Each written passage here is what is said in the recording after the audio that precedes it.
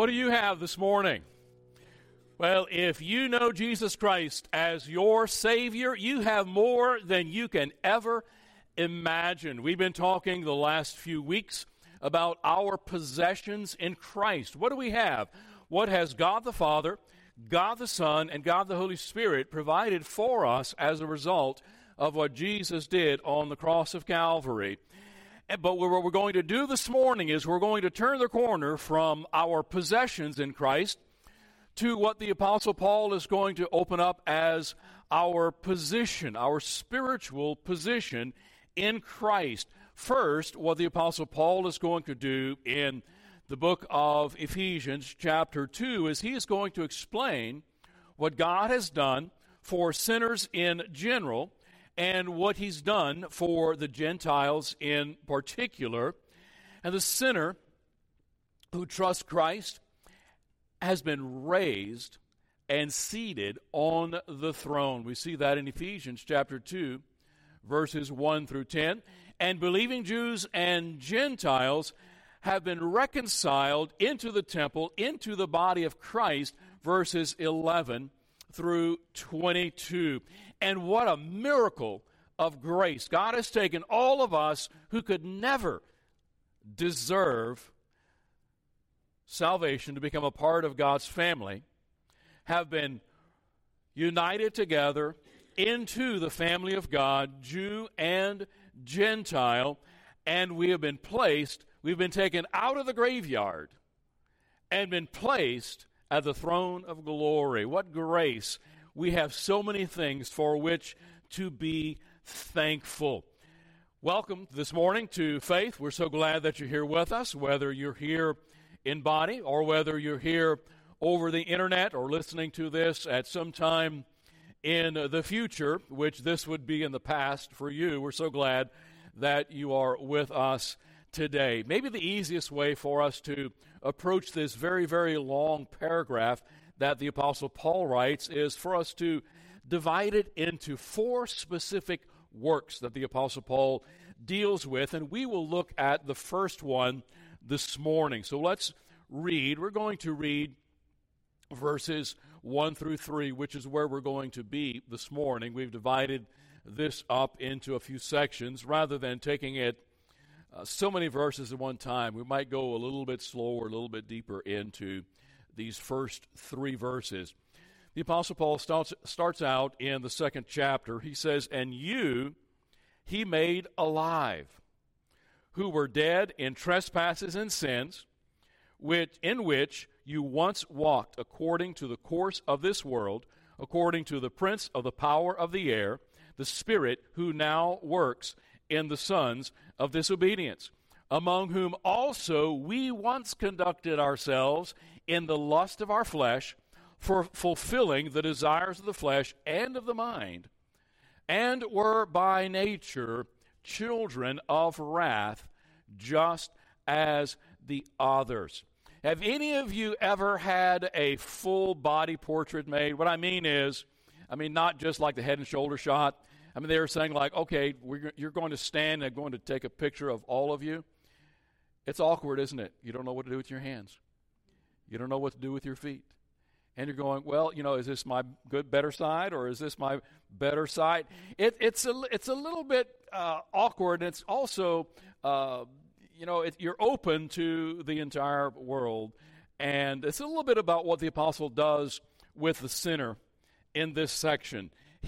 What he does is he gives a complete picture of the sinner, who we are, what our problem is, where we came from, where the problem originated, and where we're going. So he gives a complete picture of the sinner without Christ this morning. He lists out the characteristics, and that's where he begins. First, what we see is without Christ, we're dead. Without Christ, we have no life. Verse 1. And you, the Bible says, he did what? When we come to Jesus, trust him as our Savior, he makes us alive. Now, what does that mean? It means we were once dead. And so he says, and you he made alive who were, and here it is. Can't get any more plain than this. Who were dead in trespasses and sins. Now, obviously, he's talking about spiritual death here. And that is, without Christ, we are unable to understand and unable to appreciate spiritual things. The person without Christ has no spiritual life whatsoever, can do nothing of themselves to please God. No matter how good we are, no matter what we do, whether we help someone cross the street, whether we help them with their groceries, whether we give to the poor, whatever. It's of no spiritual value without the power of the Holy Spirit empowering us to please God. Just as a physical person, or a person physically dead, doesn't respond to physical stimuli, so a person who's spiritually dead doesn't respond to spiritual things. When you are at the funeral home and there's a body in a casket at the front of the room, that corpse, that body does not hear the conversations that are going on around them. They don't have any appetite for food or drink. They feel no pain. The body is dead. Just so in the physical realm is it true in the spiritual realm. Without Jesus, without the regenerating power of God's Holy Spirit, the person without Christ is spiritually dead. We can't hear God, we can't feel God, and we can't respond, and we can't do what we need to do, or we can't be who we need to be in order to be right with God. That takes something from the external. The spiritual faculties are not functioning, and they can't function unless God gives life. So what is the cause of this spiritual death? What do we see in verse number 1? We were dead where? In our trespasses and sins. Ephesians chapter 2, verse 1. What does Romans 6:23 tell us? The wages of sin is death. Romans tells us all have sinned. So that's our spiritual condition. Romans 3:23, Romans 6:23.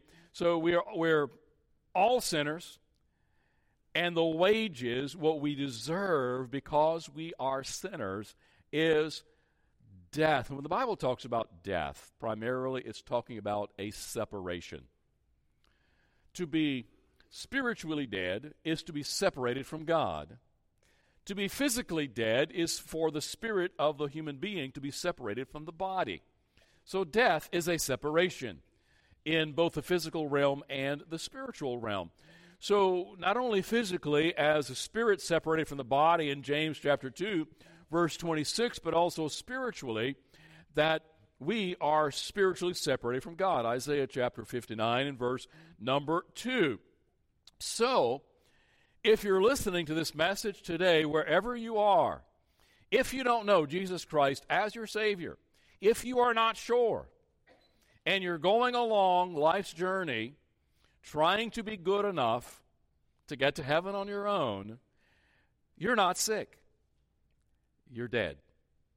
You're dead spiritually. And you say, well, that's hard words. I'm merely quoting what the Apostle Paul wrote under the authority of God's Holy Spirit.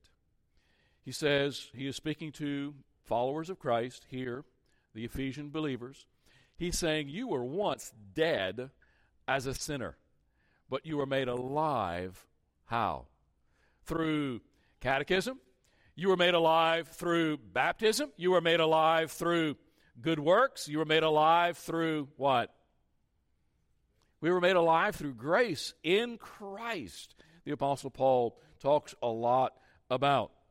You see, the only difference between one lost sinner and another is the state of decay.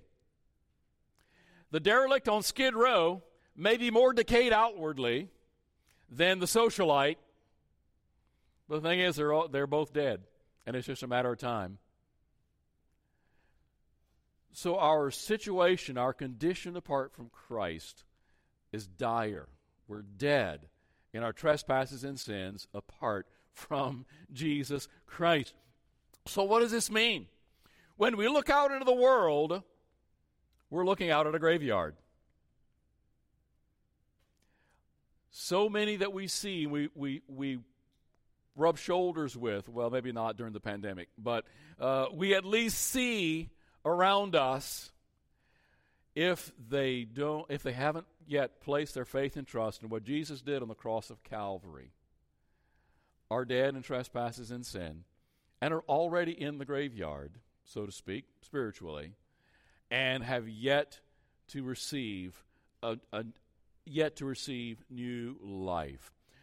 We're filled with people who are dead while they still live. 1 Timothy chapter 5, verse number 6. So without Christ, we're dead. First thing that Paul says. Secondly, what Paul says is our death had to originate somewhere. It began with disobedience. And that's basically what sin is. At its most basic level, sin is disobedience. Let's take a look at verse number 2. Paul goes on to say, in which you once walked according to the course of this world, according to the prince of the power of the air, the spirit who now works in the sons of disobedience.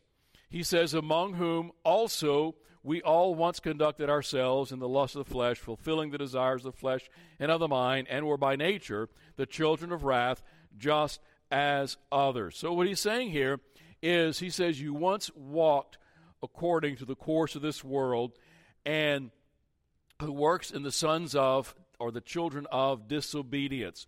This was the beginning of man's spiritual death. Disobedience to the will of God. God said, in the day that thou eatest thereof, thou shalt surely what? Die. He said that to Adam. He said, there you have the whole garden. You have all the animals to name. You have a job. You're going to tend this beautiful garden. But there's only one thing. There's a tree in the middle of the garden, the tree of the knowledge of good and evil. He said, you can have everything you want in the garden except that one tree, because in the day that you eat of that tree, you're surely going to die. Satan said, what? Oh, come on, you're not going to die. God, that's not what God meant, which is Satan's basic ploy. He likes to twist and distort what God said, what God did. He distorts what God has made, and he turns it into something that is evil. And so what he did was, he said, no, you're not going to die. That's not what God meant. Verse 17 of Genesis chapter 3, verse 4. And because they believed the lie, the first man and woman experienced immediate spiritual death and eventual physical death. So their physical death began the moment they ate and disobeyed and ate of that fruit. And they died immediately at that point in time, spiritually. And since that time, mankind has lived in disobedience to God. And there are three forces that are at work in our life. Three forces that the Apostle Paul brings out here that encourage us, that encourages mankind in his and her disobedience. The world, the devil, and the flesh. The first thing we see is the world, or this world system. Not the mountains and the trees and what God created, but it's this world system that puts pressure on every individual to get them to conform. We see that in Romans chapter 12 and verse number 2. Jesus Christ, when he was on the earth, was not of this world. And neither are his people. John chapter 8, verse 23, and other verses that state that. We're not of this world. We have a citizenship that's where? In heaven. We don't belong here. It's like a diver who's put on the mask and the air tank and is underneath the surface of the water. And they're only there for a particular period of time because they can only survive in that hostile environment as long as they have that external protection. So you and I are on this earth. We don't belong here. The only way that we can survive is through the power of the Holy Spirit energizing us to please God while we're here. And one day we're going to be ushered from this life into life eternal. and we're going to be seated at the right hand of God the Father. And so, in this world system, Jesus was not of this world, neither are we, and so what we do is we obey him. But the person without Christ lives in disobedience because they listen, they follow the values of this world system. Either consciously or unconsciously, it's controlled by the values and controlled by the attitudes of the world. Things they read on social media, things they hear, things they see, and just simply out of our basic human nature. The second force that's at work is Satan, the devil, the spirit that now worketh in the sons of, or the children of disobedience, as Paul puts it. Now, this doesn't mean that Satan's personally at work in everybody's life, because Satan is limited. Satan is not like God. He's not omnipresent. He is not everywhere. And so people say, well, the devil made me do it, just like the comedian from many, many years ago. No, well, the devil didn't necessarily make you do it. The Apostle James said, no, we did it because that's our human nature, and we wanted to do it, and we ended up doing it. But Satan has a force out there, his demons, that are at work all over creation. And so Satan and his minions, so to speak, are at work trying to keep people blinded to the truth of the gospel. And also, he's there to thwart you and thwart me as followers of Christ and cause us to be ineffective, to do things that would maybe destroy our testimony, or say things that would cause other people to no longer trust us as a follower of Christ. And so that is what he is up to. Unlike God, who's omnipresent, Satan can't be in all places at once. But since Satan was disobedient to God, he wants us to be disobedient to people as well. As I said earlier, one of Satan's main tools is lies. He wants us to believe a lie. And that's how primarily he works. His initial lie at the beginning of human history was, you shall not surely die. That's not what God meant, obviously. Not what he meant is what Satan is saying. And that plunged the human race into sin when Adam chose to disobey God and to eat of that fruit. And the unsaved multitudes today disobey God because they believe the lie of Satan, or the lies of Satan.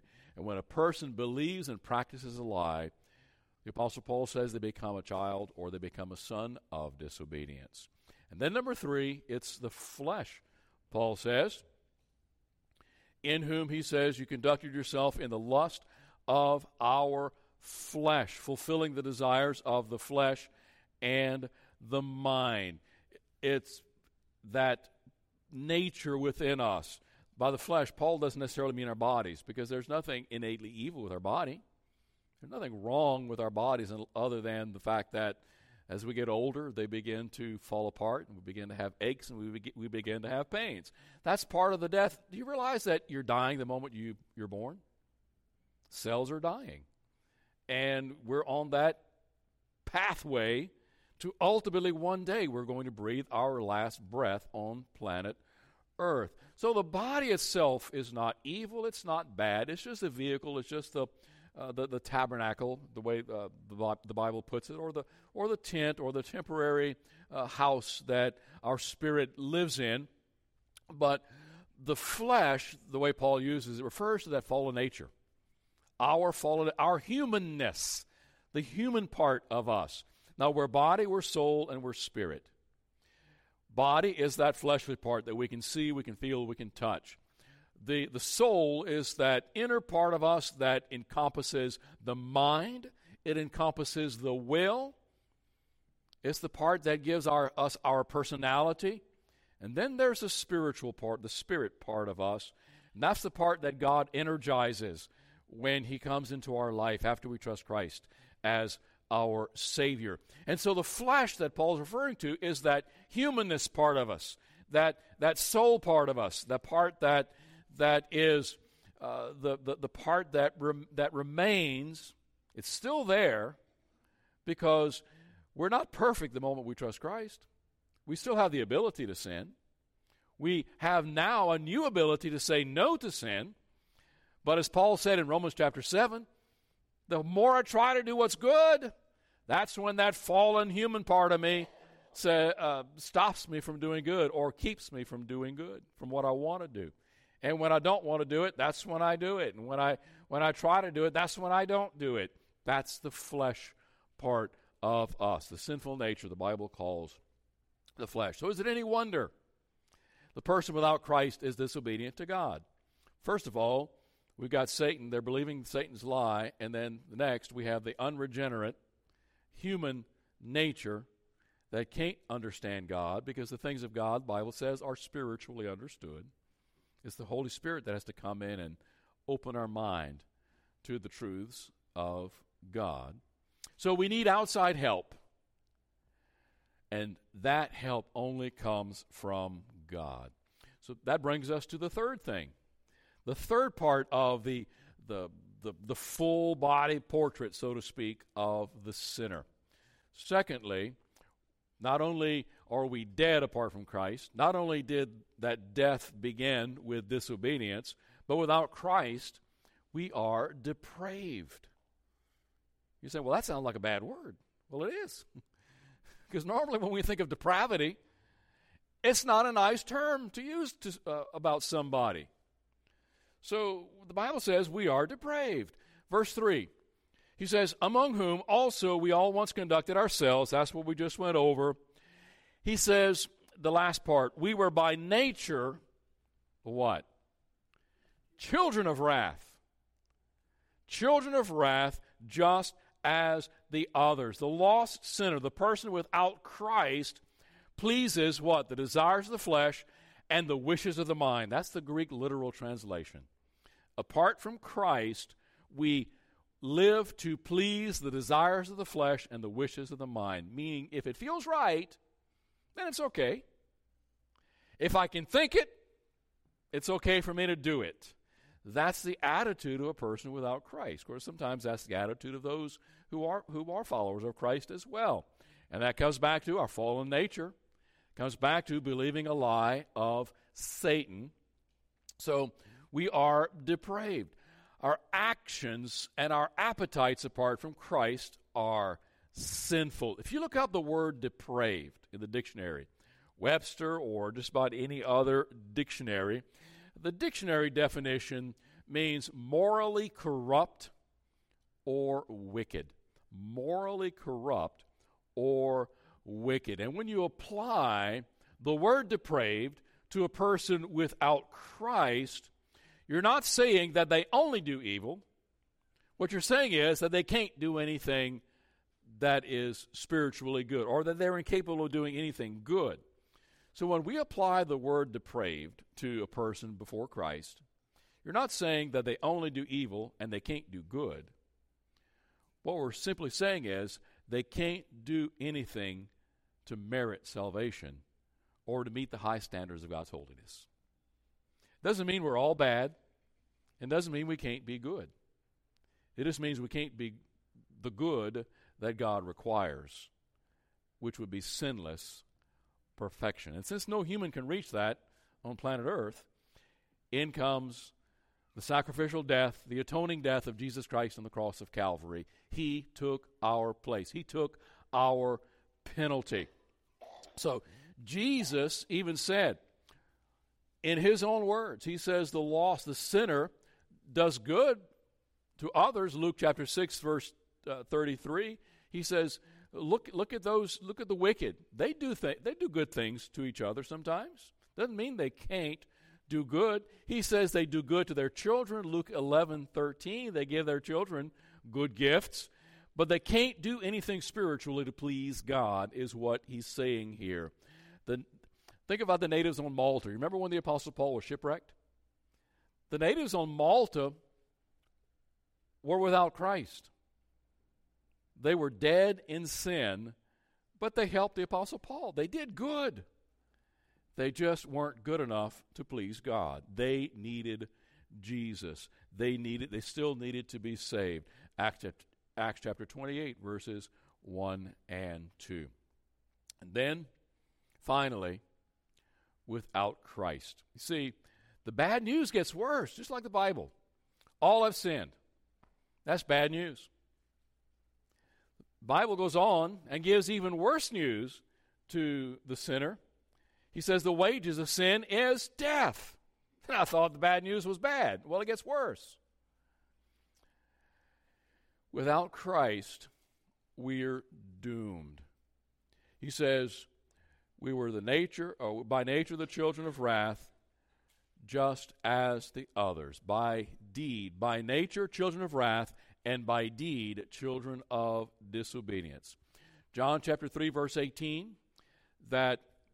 John chapter 3, 16. We could probably all quote John chapter 3, verse number 16. For God so loved the world that he gave his only begotten Son, that whosoever believeth in him should not perish, but have everlasting life. Well, he goes on in the next few verses to talk about, in Christ, we're good. We're saved from the penalty of sin. We are now part of the family of God. We are born again into the family of God. But he says those who don't trust, those who don't believe Jesus, they're what? They're condemned already. John chapter 3, verse 18. The sentence has already been passed.